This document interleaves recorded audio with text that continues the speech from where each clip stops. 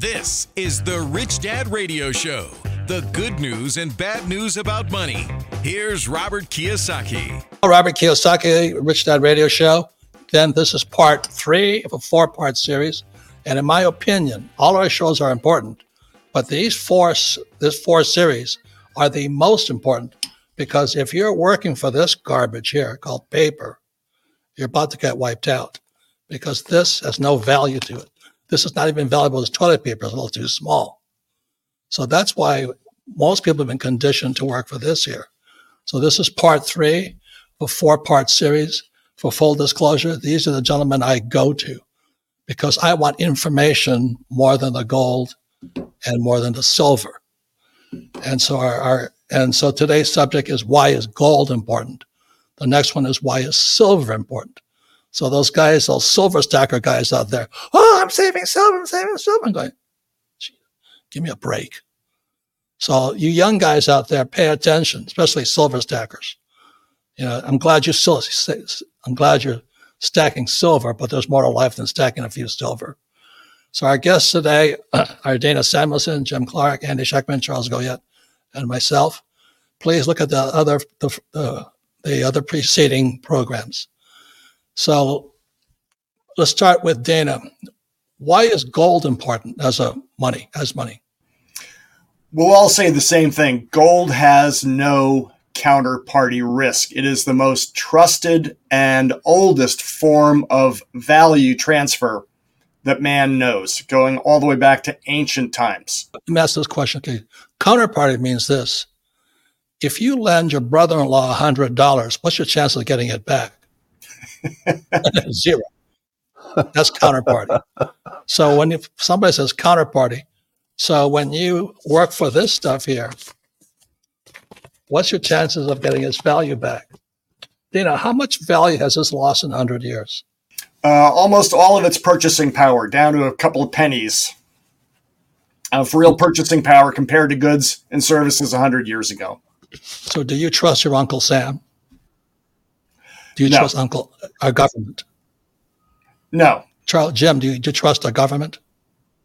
Absolutely not. Andy? No. Charles? No, of course not. Not on your life. So is that why gold's important? You know, it amazes me, Robert, how many times human beings have to go through this same experience. They've been flim-flammed since the Great Khan of China. They've been flim-flammed in Greece. They've been flim-flammed all over the years for thousands of years by these fake money schemes, lead money, worthless money, wooden money, bark money, paper money, digital money. They've been flim-flammed by them all the time. And of course, when the game is up eventually, when people wake up, when they start thinking, oh, this is trash and this is real, this is fake and this is real. When they wake up, they revert to gold and silver.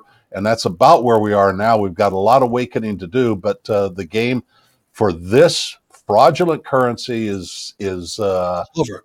Jim, I'm asking a tougher question. We all, most of us agree that gold's been money for 5,000 years. How did the old guys know it was money? When I first got in the business, I heard the definition of money is very simple. Something of value that is used as a medium of exchange. And they figured that out 5,000 years ago, and it carried on that gold is very rare. It has a lot of uses. But how did they figure that out? Fungible. John, this is my question. Well, I think they figured it out. As they said, well, there's plenty of rocks out there, so we're not going to use rocks as money. There's, plenty of other elements out there that is plentiful. Gold was something very hard to find. It has a lot of uses. Jim, I've climbed those rocks. I remember I was up in the mountains of Peru, and there was little holes going up a mountainside. And I stood there going, what's that? The guy says, that's the vein. And these were the Inca or in Peru. How did they know? Dana, how did they know it was gold? How did they know it was valuable? Well, first of all, gold is scarce. It's impervious, so it won't react to elements. It'll survive. And it's malleable. So they could make it into something that was useful in coins. So those are the 3 attributes: scarcity, impervious to the elements, and malleability. That's what made gold the leading choice for currency at man's early existence of real trading currency. Andy, why is gold? How did these old guys, we're young compared to those guys. But when I stood on that mountaintop looking at that lion going up a side of a mountain, I said, how did they know? That was like 7,000 years ago. They were drilling holes. I don't know who first figured that out, but I can tell you that Aristotle defined sound money as having, as Dana said, durability, portability, divisibility, and intrinsic value.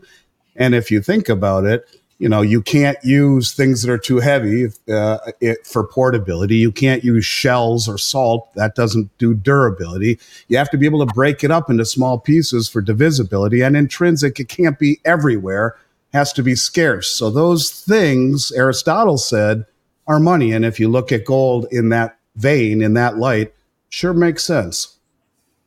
Charles, how did those old guys know? The nice thing about it is that no government ever instituted gold from the top down. It didn't come from a board of PhDs. It just arose organically. People recognized the allure of gold. They wanted gold. You had a choice between trading for a cow and trading for gold. How do you divide up the milk cow? You divide up the milk cow, it loses value rapidly. So they've talked about the qualities of gold, divisibility and durability and so on. And it just arose organically in the human experience. It was not an edict. It was not a law passed by some king or sovereign or church or government. It was just the people's nature of, we like this stuff. Let me tell you something I heard. I was in Fiji talking to an American guru.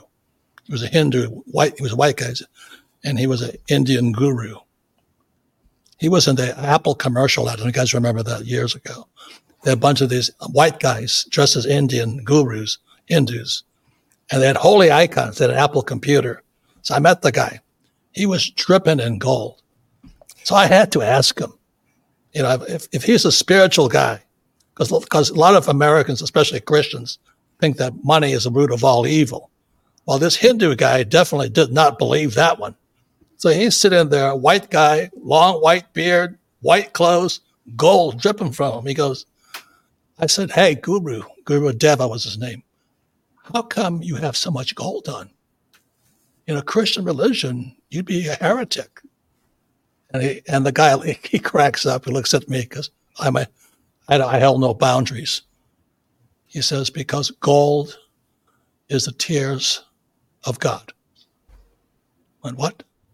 So I said, I'm not saying this is true, you guys.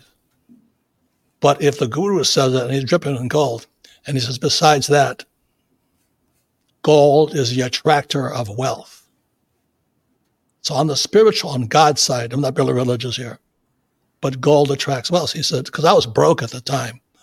And he says to me, he says, look, if you want $1,000 a month, hold $1,000 in your house. Gold will attract $1,000.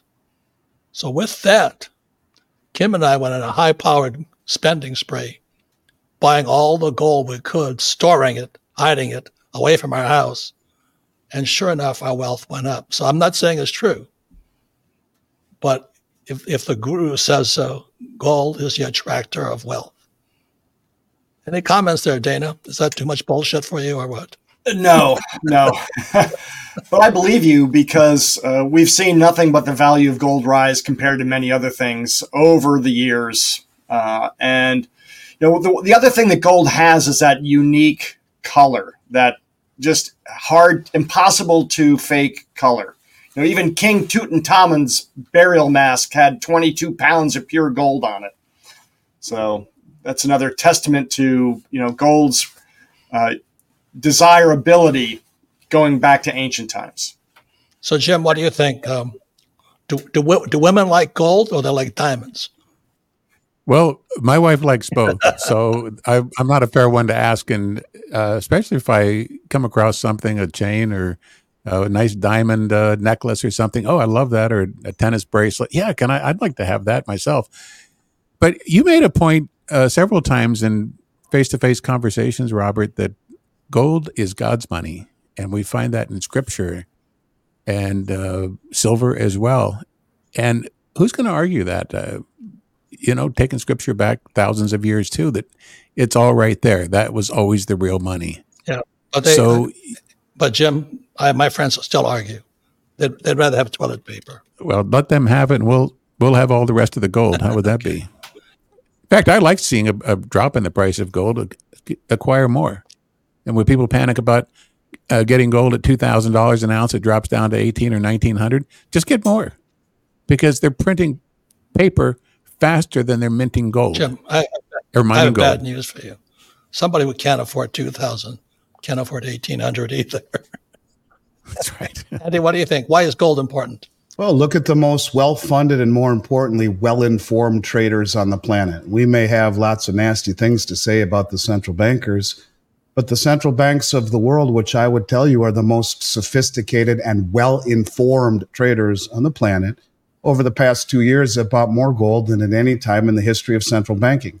And I think that says a lot. Not only did they reclassify it Tier 1 and go on a great repatriation spree of bringing back gold from the New York Federal Reserve and the Bank of England, where they're typically held for trading purposes, but they're buying it at levels the world has never seen. And so to me, when the people who understand the playbook, who know where things are supposed to be going, go on that big of a buying spree, it's something that should not be overlooked. That's today, right? That's today. That's correct. But it's been the same forever. So what goes around comes around, I guess. I just want to be clear. I'm not talking about 1,000 years ago. Yep, that's it's today. Still sought today. Yep. One of the best things, I forget who said it, one of the famous gold bugs. He says when the Spanish ships went down loaded with gold, back in today, divers still dive for that gold. He says if a ship goes down with dollar bills in it, nobody's going to dive for it. Leave it. So, Charles, why is gold so important? Well, it's important right now, especially for defensive reasons. The people are being fleeced. They're being fleeced. Look, since the housing meltdown, the Federal Reserve printed, made up out of nothing, roughly $8 trillion. This money works its way through the system. It causes prices to rise. It has only begun to work its way through. So you have a really grim outlook for the purchasing power of the dollar in the years to come. You better own gold as a defensive step in this period in which everything is breaking down.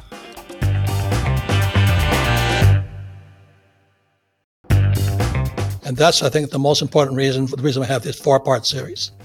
You got to protect yourself from the government.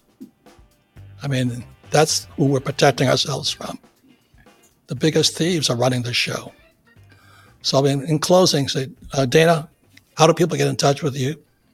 My company is a national mail order company, American Gold Exchange. Website's www.amergold.com. Our email address, info at amergold.com. Thank you. Jim and Charles, how to get in touch with you? So we're Republic Monetary Exchange. Our offices are in Phoenix, Arizona. We're at 4040 East Camelback. Our website is rmegold.com. And our phone number is 602-682-GOLD. And if you go to the website, rmegold.com, and you want to order one of my books, I'll send it out to you as a courtesy to you, Robert. Real Money for Free People. I'll sign it, and we'll send it out to you. Great book. And, yeah, thank you. Thank you. And, Andy, how did they get in touch with you? MilesFranklin.com is our website, but for specific questions, for a much more competitive price list that we kind of keep close to the vest, and any inquiries whatsoever, info at milesfranklin.com. Info at milesfranklin.com. The reason Andy is saying that, if you're a stacker, I want 3 of these things. These guys don't get too excited. But Andy, are you free? How big have some of the orders been for you coming in from private citizens? Last year we had our 2 biggest orders ever. One was $50 million and one was $52 million. And by far the biggest we've ever done, ever. Not a central bank. Nope. Two very wealthy women in both cases. In both cases, they sent the wire without even as much as an invoice. They just sent a wire, said, "Oh, we sent you money." I've never experienced anything like that in 34 years. 2 single young women are not single and not young, but but sophisticated nonetheless. And can I just say one quick thing? Because we've said the word trillion a lot. I want people to understand, keep it simple. A trillion seconds ago was 31,688 years ago. Let's put context in just how big these problems are. You're talking Neanderthals stalking the plains of Europe a trillion seconds ago, and we have a almost $34 trillion debt and 130 trillion in unfunded liabilities, Medicare, Medicaid, Social Security, government, military, pensions. That's why you need to look at gold and silver. This is a big hole we're trying to dig out of. Charles, can Biden and Powell and Yellen, can they stop the debt from piling up? They not only can they not stop it, they don't even want to. As you called them, I think the Three Stooges. They are out of control. You've got to understand that nothing will restrain them from the destruction of the U.S. economy. And like Andy, I love the idea, the ideal of America, but nothing will restrain these people from destroying the reality of our country and destroying our liberties and prosperity down the road. Nothing will stop. And Jim, you made a point of it. You always have gold and silver on hand. Yes, we do. Yep, plenty of it.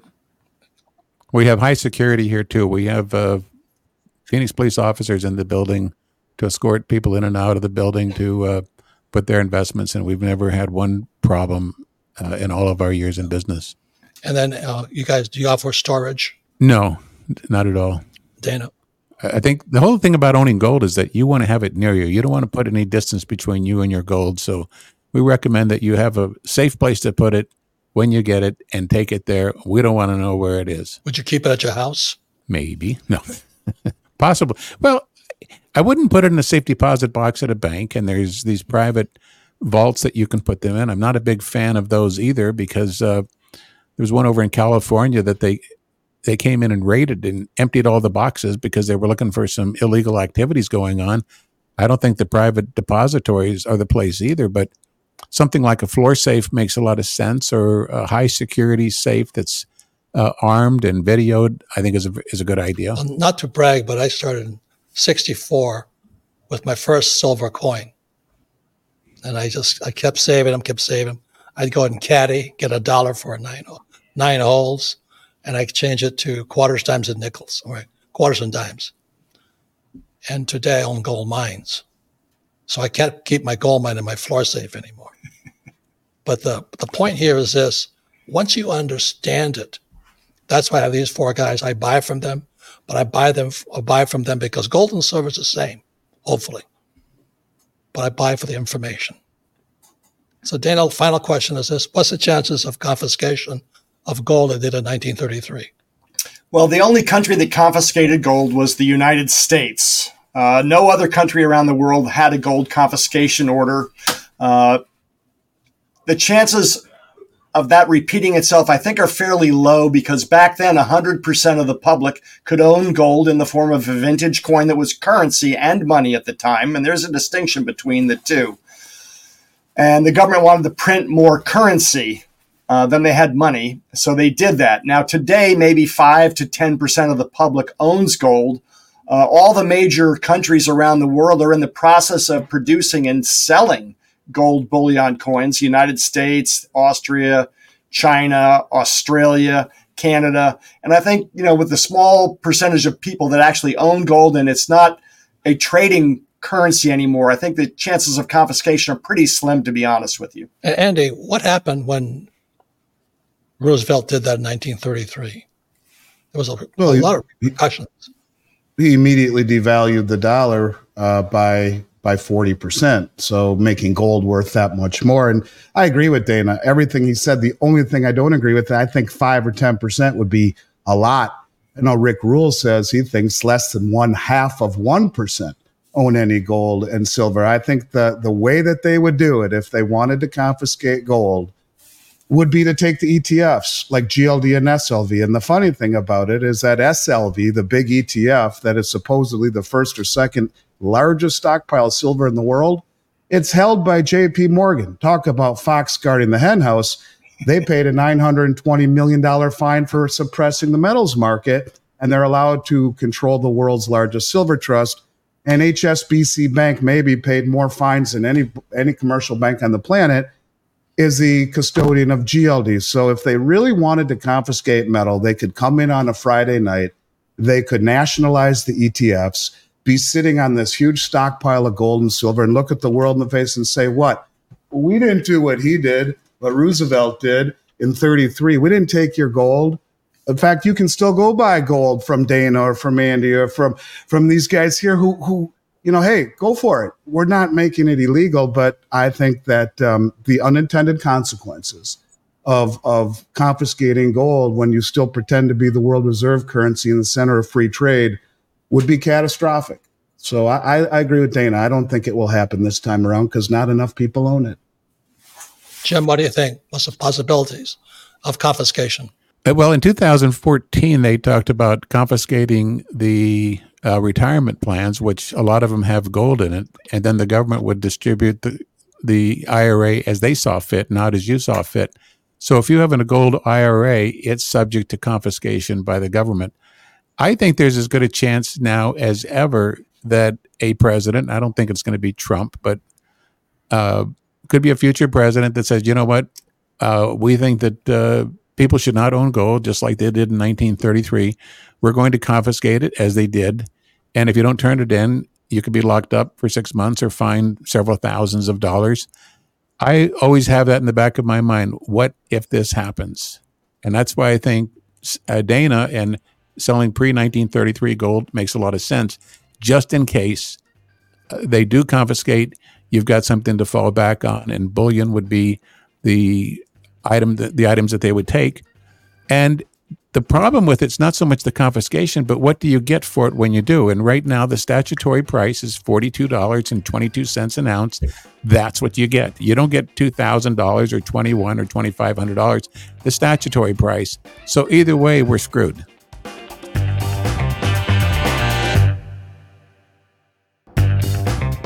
Charles?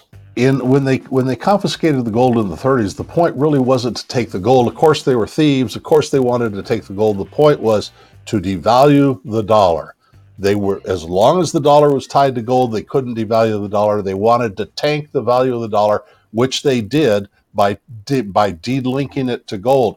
They don't need to do that now. They tank the value of the dollar with each passing day, with every act of money printing, with every act of deficit spending.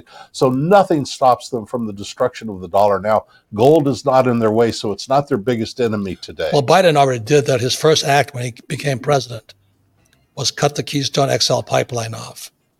And the price of oil went from $30 a barrel to $130 a barrel.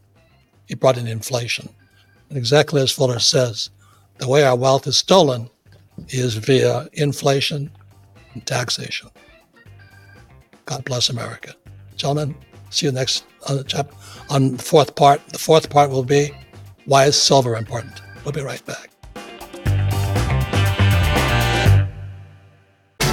This podcast is a presentation of Rich Dad Media Network.